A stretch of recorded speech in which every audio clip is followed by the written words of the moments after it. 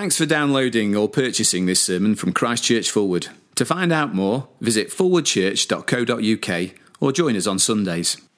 So the reading is Luke chapter 13, verses 10 to 17, and it's on page 1046 of the Pew Bible. It's Luke chapter 13, beginning at verse 10. On a Sabbath, Jesus was teaching in one of the synagogues, and a woman was there who had been crippled by a spirit for 18 years. She was bent over and could not straighten up at all. When Jesus saw her, he called her forward and said to her, "Woman, you are set free from your infirmity." Then he put his hands on her, and immediately she straightened up and praised God. Indignant because Jesus had healed on the Sabbath, the synagogue ruler said to the people, "There are 6 days for work, so come and be healed on those days, not on the Sabbath." The Lord answered him, "You hypocrites, doesn't each of you on the Sabbath untie his ox or donkey from the stall and lead it out to give it water? Then should not this woman, a daughter of Abraham, whom Satan has kept bound for 18 long years, be set free on the Sabbath day from what bound her?" When he said this, all his opponents were humiliated, but the people were delighted with all the wonderful things he was doing. Gordon, thank you very much indeed for reading. Let's keep that Bible passage open. We're looking through this section of Luke's Gospel week by week, and let me pray now that God would speak to us through it. Father, you are great and greatly to be praised, as we've just been singing. You are great because of who you are and what you've done. And we pray that we would understand more of how great you are today. Indeed, how awful it is not to live the way you tell us to live and not to believe the great gospel that you've given us. And we ask it in Jesus' name. Amen. I keep meeting people who tell me they've rejected Christianity, but when I get talking to them, I discover they haven't rejected the true message of the gospel at all. What they've rejected, I mean, there's many different discussions that I have around this, but often what they've rejected is a kind of stifling legalism that has left them feeling guilty day after day and worn down and burdened by all the rules they have to keep. And let me tell you about two people I've met like this. I reckon it was about 15 years ago now when I worked in London that I met a young mum who said to me with tears in her eyes, "I've tried to keep the commandments, I've really tried, but I just can't do it." Long before her, I met a guy in his late 20s. He was quite angry as we spoke about Christianity. I think his anger was born out of huge frustration. And he told me how he'd been involved in a church, but as he put it, all the rules left me feeling permanently guilty. Now, as I spoke to these people, and as I've spoken to others down through the years, it became apparent that they had never heard, or at least never really understood, the true gospel of the Lord Jesus Christ. They've not heard, even if it has been said, they've not heard the good news of free forgiveness through the death of Jesus, which brings us into a wonderful relationship with the Father. So because I keep meeting people like that down through the years, my hunch is that the average person who's rejected Christianity, I know there's other reasons for people rejecting Christianity, I'm thinking in this bracket, the average person who's rejected Christianity has not rejected the gospel at all. They've rejected a kind of moralism, a message of legalistic religious rule-keeping. Now, it's that issue of being burdened by religious rule-keeping that is at the heart of our Bible passage today, as Jesus performs a most miraculous miracle, if that's not tautologous. In verse 10, we're introduced to a woman who has been bent double for 18 years.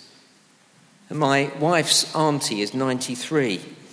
For the past 10 or 15 years, she's been suffering from the same sort of condition as this woman in the story. Auntie Lenore can't stand up straight. It's not that it's difficult for her to stand up straight. She actually can't do it. And that is extremely debilitating for her. It makes walking difficult. She's not able to sit at a dining room table comfortably. She can't look somebody in the eye in conversation because she's so bent over. Not that she complains about it, it's just very hard for her.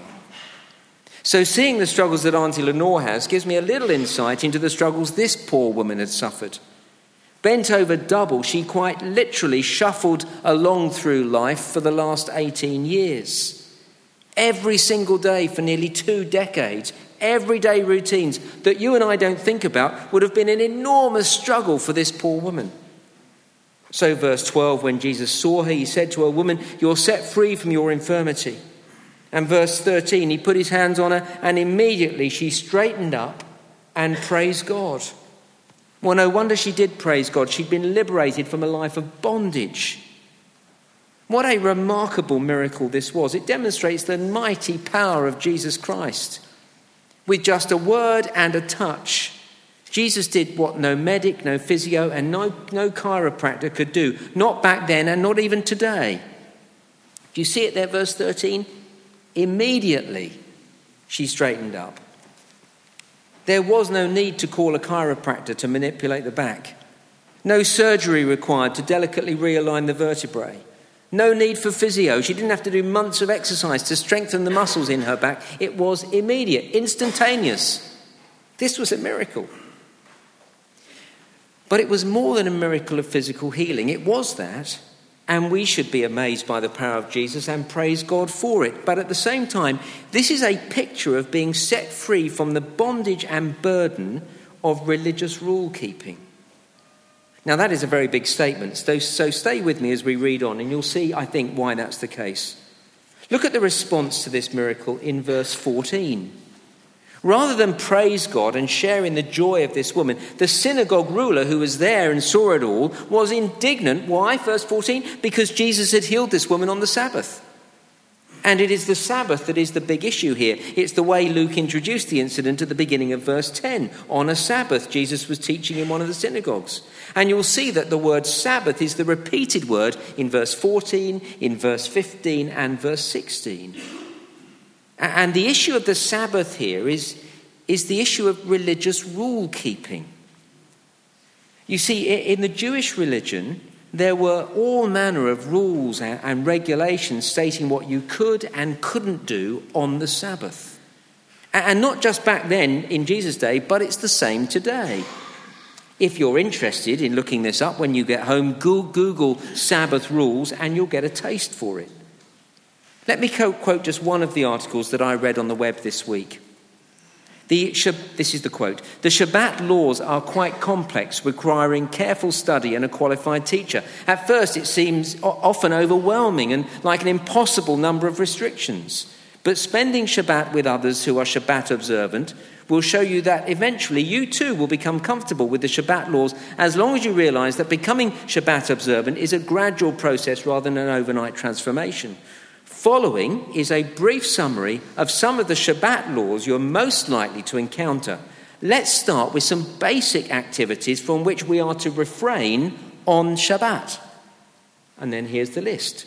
Writing, erasing, tearing, business transactions, driving or riding in cars or other vehicles, shopping, using the telephone, turning on or off anything which uses electricity, including lights, radios, television, computer, air conditioners, and alarm clocks, cooking, baking or kindling a fire, gardening and grass mowing, doing laundry.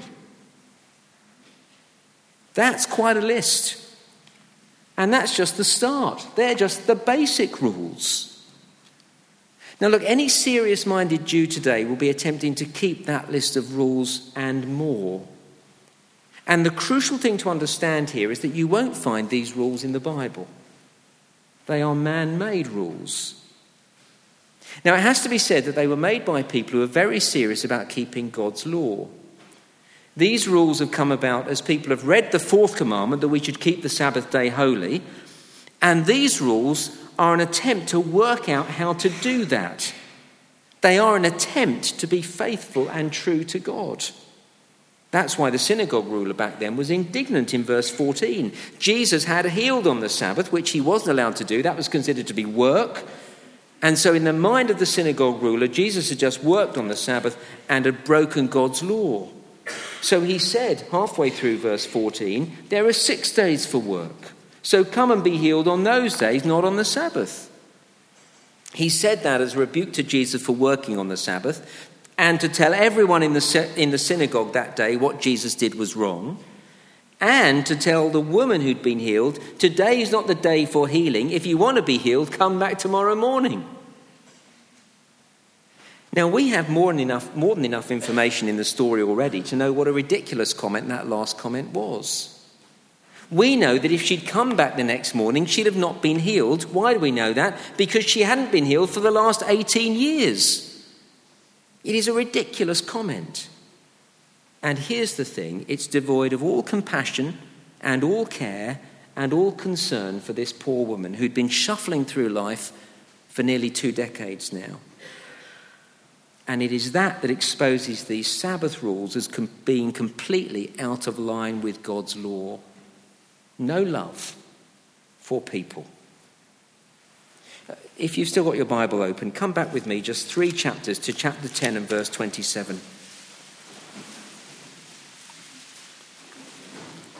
Chapter 10, verse 27 is where we began the series 5 weeks ago. And chapter 10, verse 27 is a terrific summary of God's law. Love the Lord your God with all your heart, with all your soul, with all your strength, and with all your mind, and love your neighbour as yourself. You see in verse 26, that's what's written in the law. That's a summary of everything. All the commands that come from God are to lead to those 2 things. They are to lead to us loving God and loving others. So if ever I interpret or understand God's law in a way that does not lead me to love God and love others, then I have not understood God's law correctly.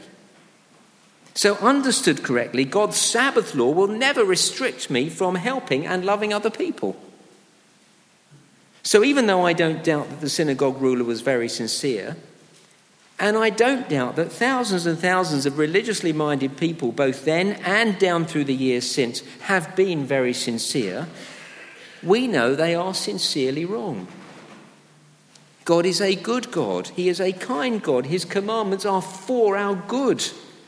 Love is at the heart of his commandments because love is at the heart of God. And so his commandments will always lead me to love him and to love others around me. Which, of course, is what Jesus did when he healed the woman who'd been bent double for the past 18 years. He loved her.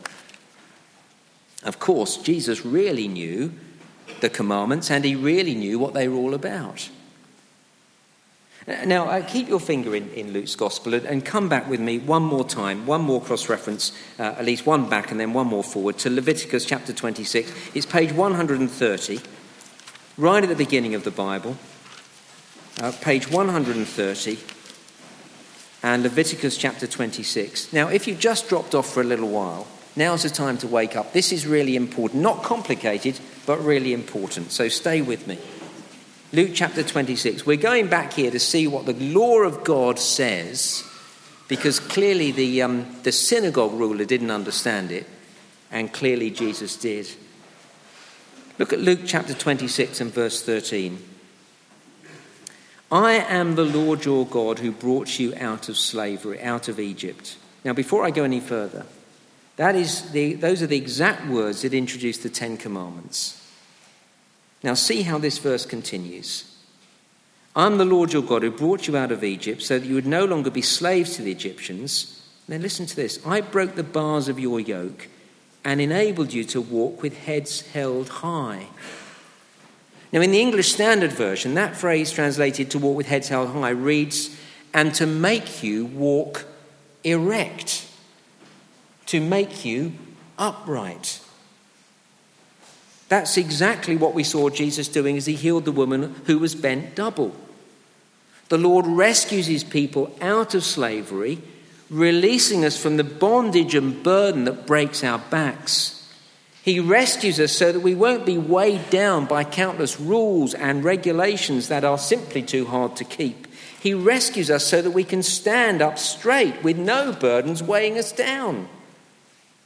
You see, what Jesus did for that poor woman is a picture of what he wants to do for all of us. Jesus stepped into her life and instantly she was free from the burden and she was upright. Far from Jesus' actions being against the Sabbath law, it was the very point of the law. So it was completely fitting that Jesus performed this miracle on the Sabbath. Hear this wonderful good news. The gospel of Jesus Christ sets us free from slavery.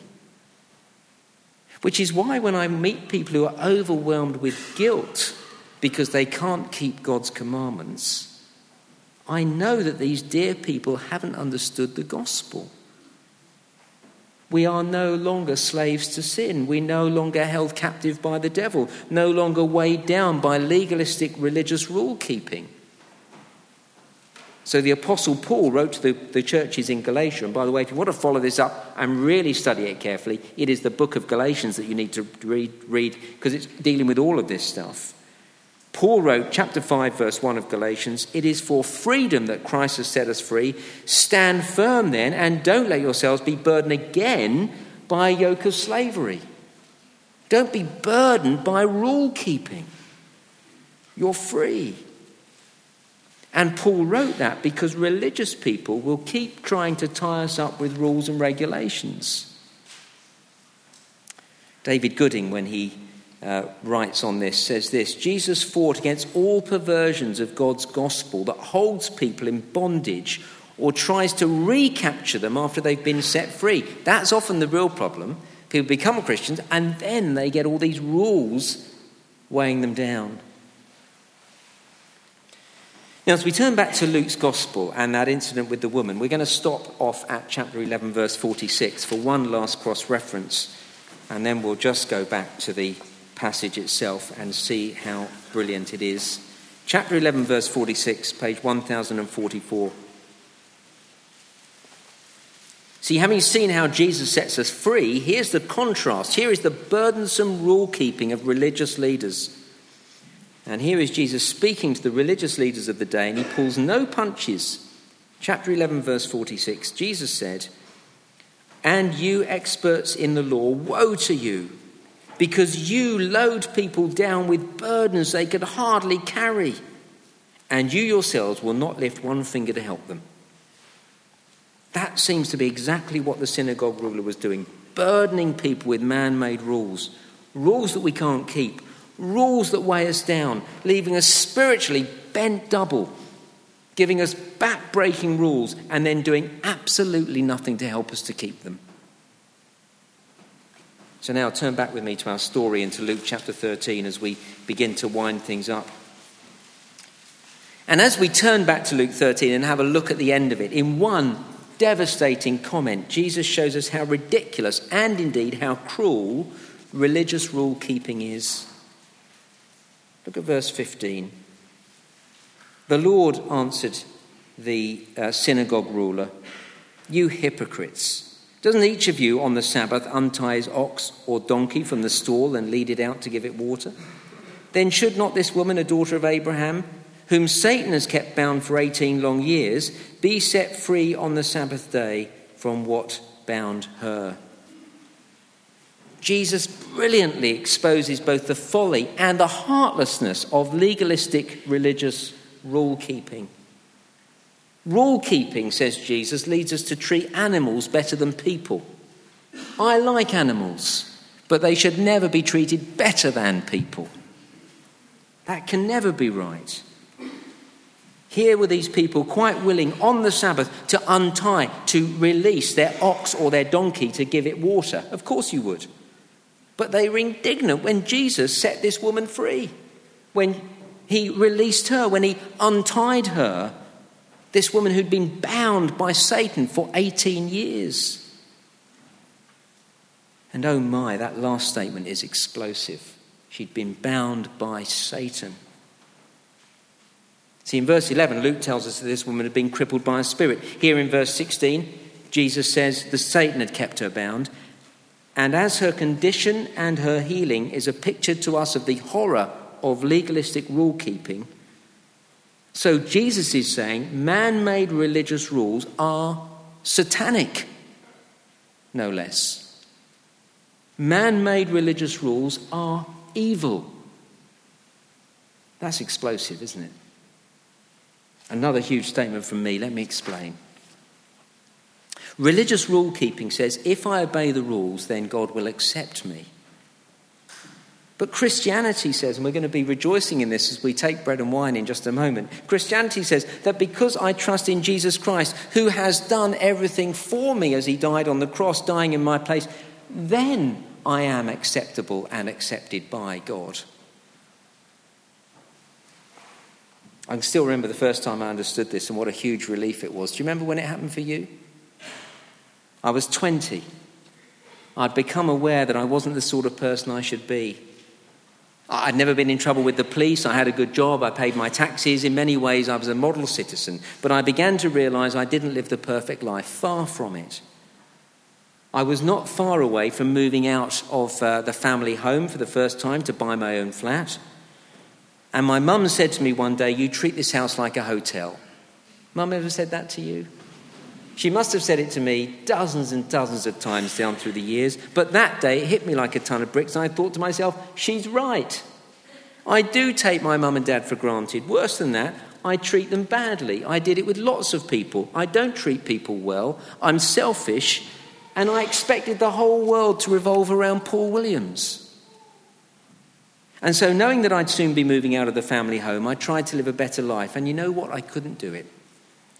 And not just at home, but in all sorts of situations and in all sorts of ways, I became aware that I wasn't the person that even I wanted to be, let alone the person that God wanted me to be.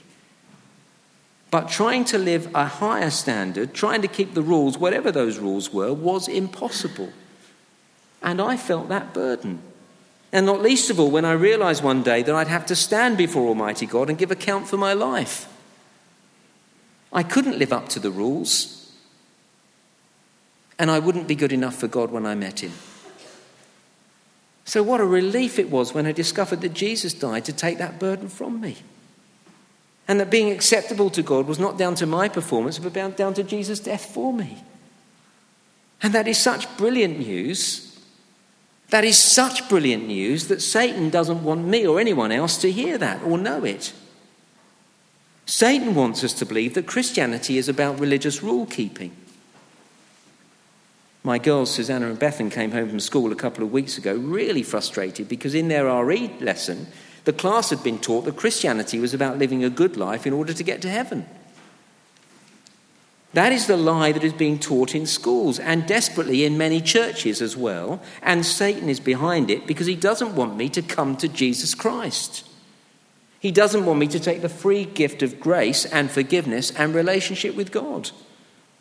Satan wants me to try and earn my salvation by keeping rules, because doing that is a denial and rejection of Jesus Christ, and it means I never turn to Christ. And what's more, it leaves me bound like a tethered donkey to religious rule keeping.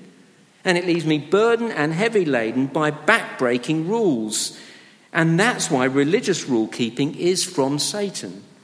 It ruins life and it keeps me from God, both now and for eternity. So I keep meeting people who've rejected Christianity. At least that's what they think they've rejected. But when I talk to them, it turns out it's not the gospel of grace they've rejected at all. They don't even know the gospel of free grace and forgiveness. What they've rejected is a moralism, a sort of churchianity, a form of religious rule-keeping that doesn't have the gospel of grace at its heart. So most people, when I talk to them in these categories, haven't rejected true Christianity at all. They've rejected this moralism, this self-righteous religious rule-keeping that they've seen in the average church. They don't like it, and I don't blame them. And they've rejected it because they couldn't keep it up. And they felt weighed down by it. Like this poor woman, it broke their back. And because they can't keep the rules, they can't ever break free, and it's all a great big cycle, and it's all an unbearable burden. See, just like this woman who'd been going to the synagogue for 18 years, week after week, attempting to keep the man-made rules, didn't heal her. Doesn't work. No wonder people have walked away from what they thought was Christianity, because that is a hopeless message leading to a miserable existence. But here we see the difference that Jesus makes. He sets us free. And leave us burdened. Takes the burden from us by dying on the cross because he loves you that much. He sets us free and leaves us full of joy. How did it end? Verse 13, she went and praised God.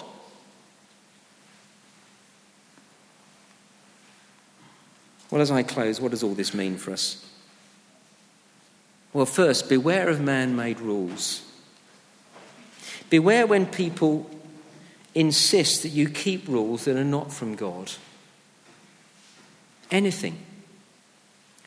There's an awful lot of religion that is just from God, not from God, just from people.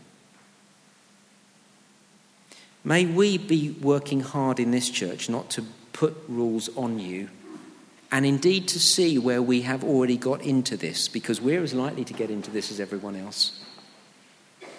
Listen, often rules, religious rules, are created in a sincere attempt to keep God's commands, but they enslave us. God's commands, by contrast, are about loving God and loving others, and the end of Luke's gospel and the end of our service tonight tells us how to respond to God's commands. You see, all this is not saying there aren't any things we should do. You just go and do whatever you like. That's not it at all. And as you look at the end of Luke and you see Jesus dying on the cross, and as we come to the end of our service tonight, see that the gospel is to free us. And see that it is free to us, but costly to God. God couldn't just forgive us. Jesus had to die. When I see that the law of God is so serious that it cost Jesus his life, then I will not ignore God's commands. So then when I see a command, I have to take it seriously. My failure to live it out cost Jesus his life. That bothers me as a Christian. And so understanding the gospel of costly grace doesn't mean I'll just go and do whatever I like. It means I'll want to live God's way. But the gospel is not about living up to God's commands. The gospel tells me there's no condemnation for me ever again, even when I mess up. See, when you understand the gospel of costly grace, you can't be morally lax. But at the same time, you won't spend your life beating yourself up over your failures. This gospel is a wonderful gospel, and knowing it is a wonderful place to be in. Let's pray together.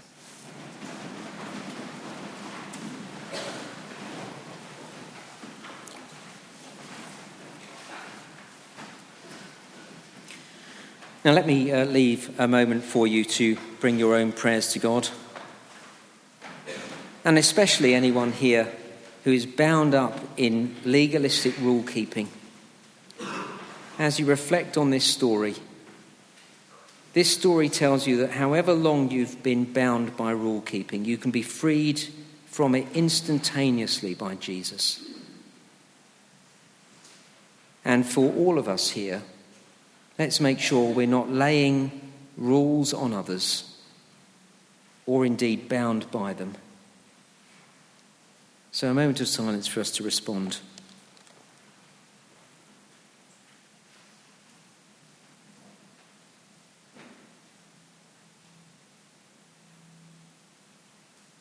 Thank you, Heavenly Father, that the Lord Jesus sets free those who are bound by rules and regulations.